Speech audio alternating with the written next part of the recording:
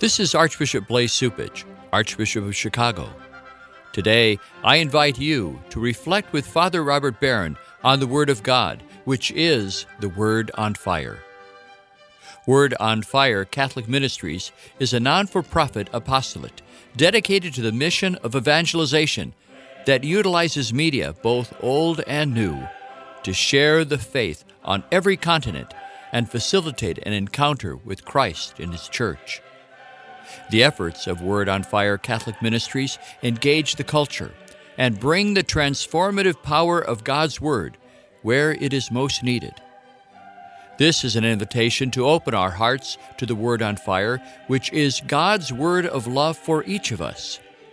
When our hearts are open, the Lord changes and transforms us so that we in turn begin to share the warmth and light of Jesus Christ, who is the Word on Fire. The global benefactors of Word on Fire Catholic Ministries, with the support of the Archdiocese of Chicago, now present Word on Fire. Peace be with you. Friends, our readings for this fourth Sunday of Lent are really magnificent, and they're all about the most important theme there is, which is the divine love. That's the great theme of the Bible, that God is love. And the readings are kind of a hymn of praise to the divine love in its various modes. So let me just say this right off the bat. One of the great mistakes we can make in the theological order is to project onto God our way of being and our subjectivity. What I mean is this: we tend to fall in and out of love, being now well-disposed, now ill-disposed, now satisfied, now dissatisfied, now content, now angry, etc. We are fickle and vacillating and unreliable in love. But God is not like this. Why? Because God is love, as we hear. He's love right through. More to the point, God is eternal, which implies that He never changes. Therefore, God does not fall in and out of emotional states. He doesn't change His mind. He doesn't love and then refuse to love. I'll use a beautiful Old Testament term, chesed, in Hebrew, means tender mercy. The beautiful King James rendering of that. That's what God is, period. Chesed, and nothing but chesed. But wait a minute, you might say. Doesn't that seem actually a bit unbiblical? I mean, doesn't the God of the Bible indeed appear now content, now angry, etc.? Well, I'd say not quite. And we have to read this thing carefully, seeing it not so much from God's side as from our side. Now, let me tell you what I'm driving at. And I'll do it by looking at our first reading from the extraordinary book of Chronicles. Take a look at 1 and 2 Chronicles in your Bible. It's a kind of sweeping history of God's dealings with His people, Israel. The passage we have for today opens with the sin and rebelliousness of Israel after the establishment of the Jerusalem temple. Listen now from Chronicles. In those days, the princes of Judah, the priests and the people, added infidelity to infidelity, practicing all the abominations of the nations and polluting the Lord's temple. It's bad news. It's a bad time. People behaving badly, their leaders behaving badly, polluting the place of right praise, polluting the Lord's temple. So, how does God respond to this? Listen now as the chronicler speaks. Early and often did the Lord send His messengers for them, for He had compassion on His people. Who are these messengers? The prophets, whom God sends to bring His errant people back online. He sends them out of love, out of compassion, the chronicler tells us. So the people are sinful, they're unfaithful, but God is faithful. And the expression of it is the sending of the prophets. So, what does Israel do? Listen to the chronicler. They mocked the messengers of God, despised his warnings, and scoffed at his prophets. The love was offered, and the love was refused.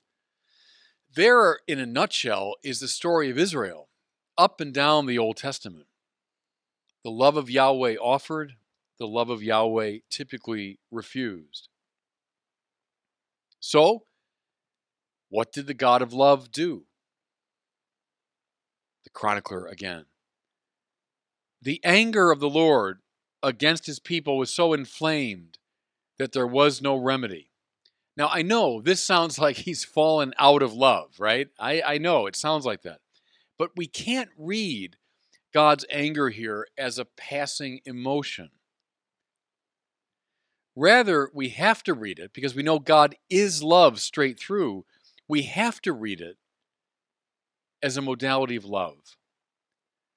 That is to say, the passion to set things right. So, he sends the prophets, his first expression of love. Then in his anger, he destroys. But see, what is that? Just destruction? No. It's his passion to set things right. Sometimes things can get so bad that only drastic measures will do. Only radical surgery sometimes can be really effective. Sometimes only a tearing down and a starting over will work. And this is precisely how ancient Israel read the greatest calamity in its history. And this is what the chronicler is referring to, namely the destruction of the temple by the Babylonians. Now, I know I've talked about this before. The temple in Jerusalem. You'd have to have some combination of the White House, St. Peter's, the Sorbonne, the National Gallery. I mean, it was the summation of Israelite cultural, religious, political life. It was everything to them. Moreover, it was the dwelling place of Yahweh himself. And so, when that temple was destroyed, it was much more than a mere political issue or a cultural issue or a military issue. It was a theological issue. Because how could the temple of Yahweh, the dwelling place of the God of Israel, be destroyed? Did it mean that God had suspended or withdrawn his love? And the answer of the chronicler, it's very important, is no. Rather, it was construed as a purification.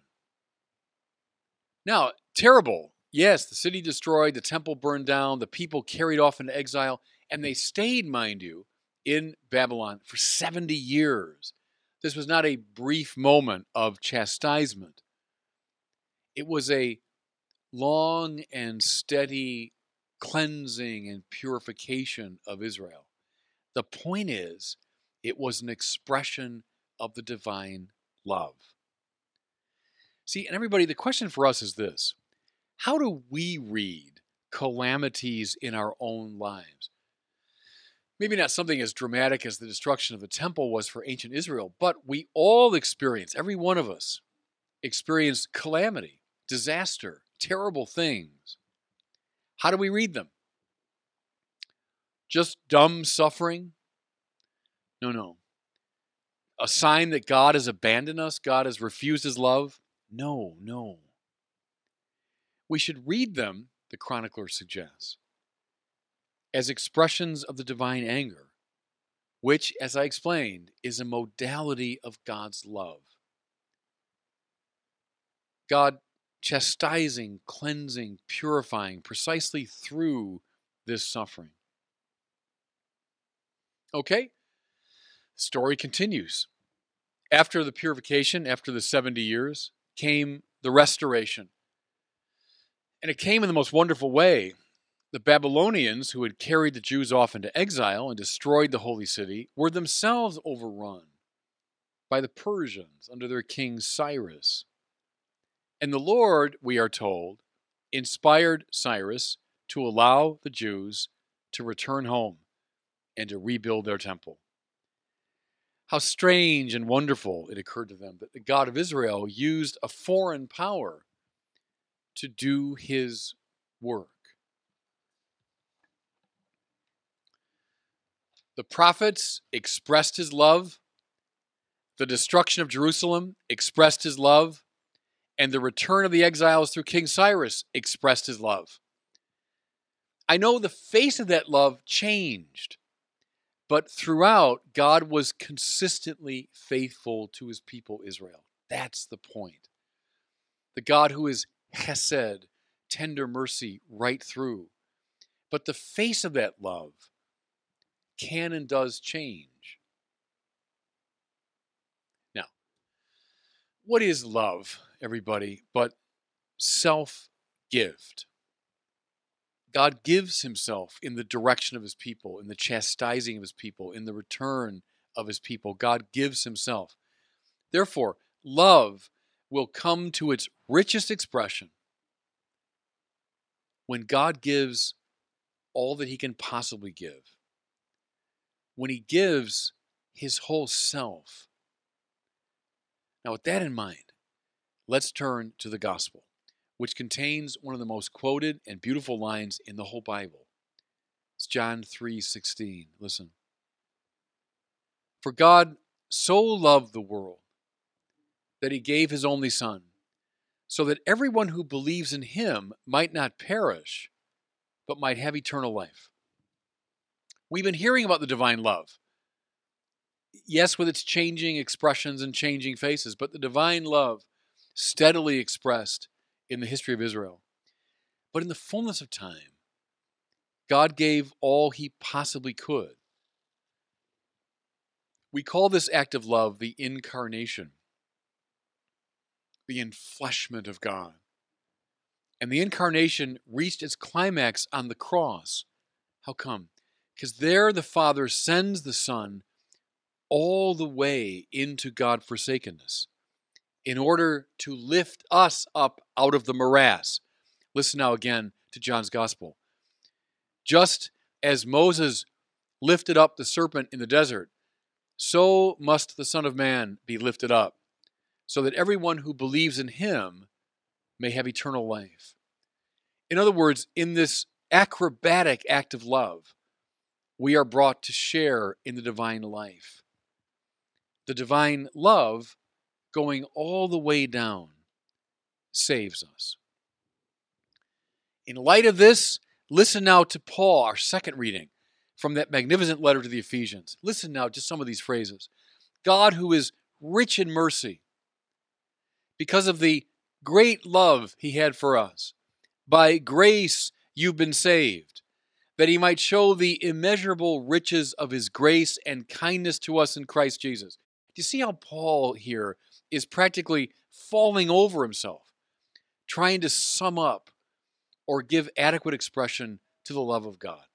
Mercy, love, grace, kindness. The lavishness of God's love.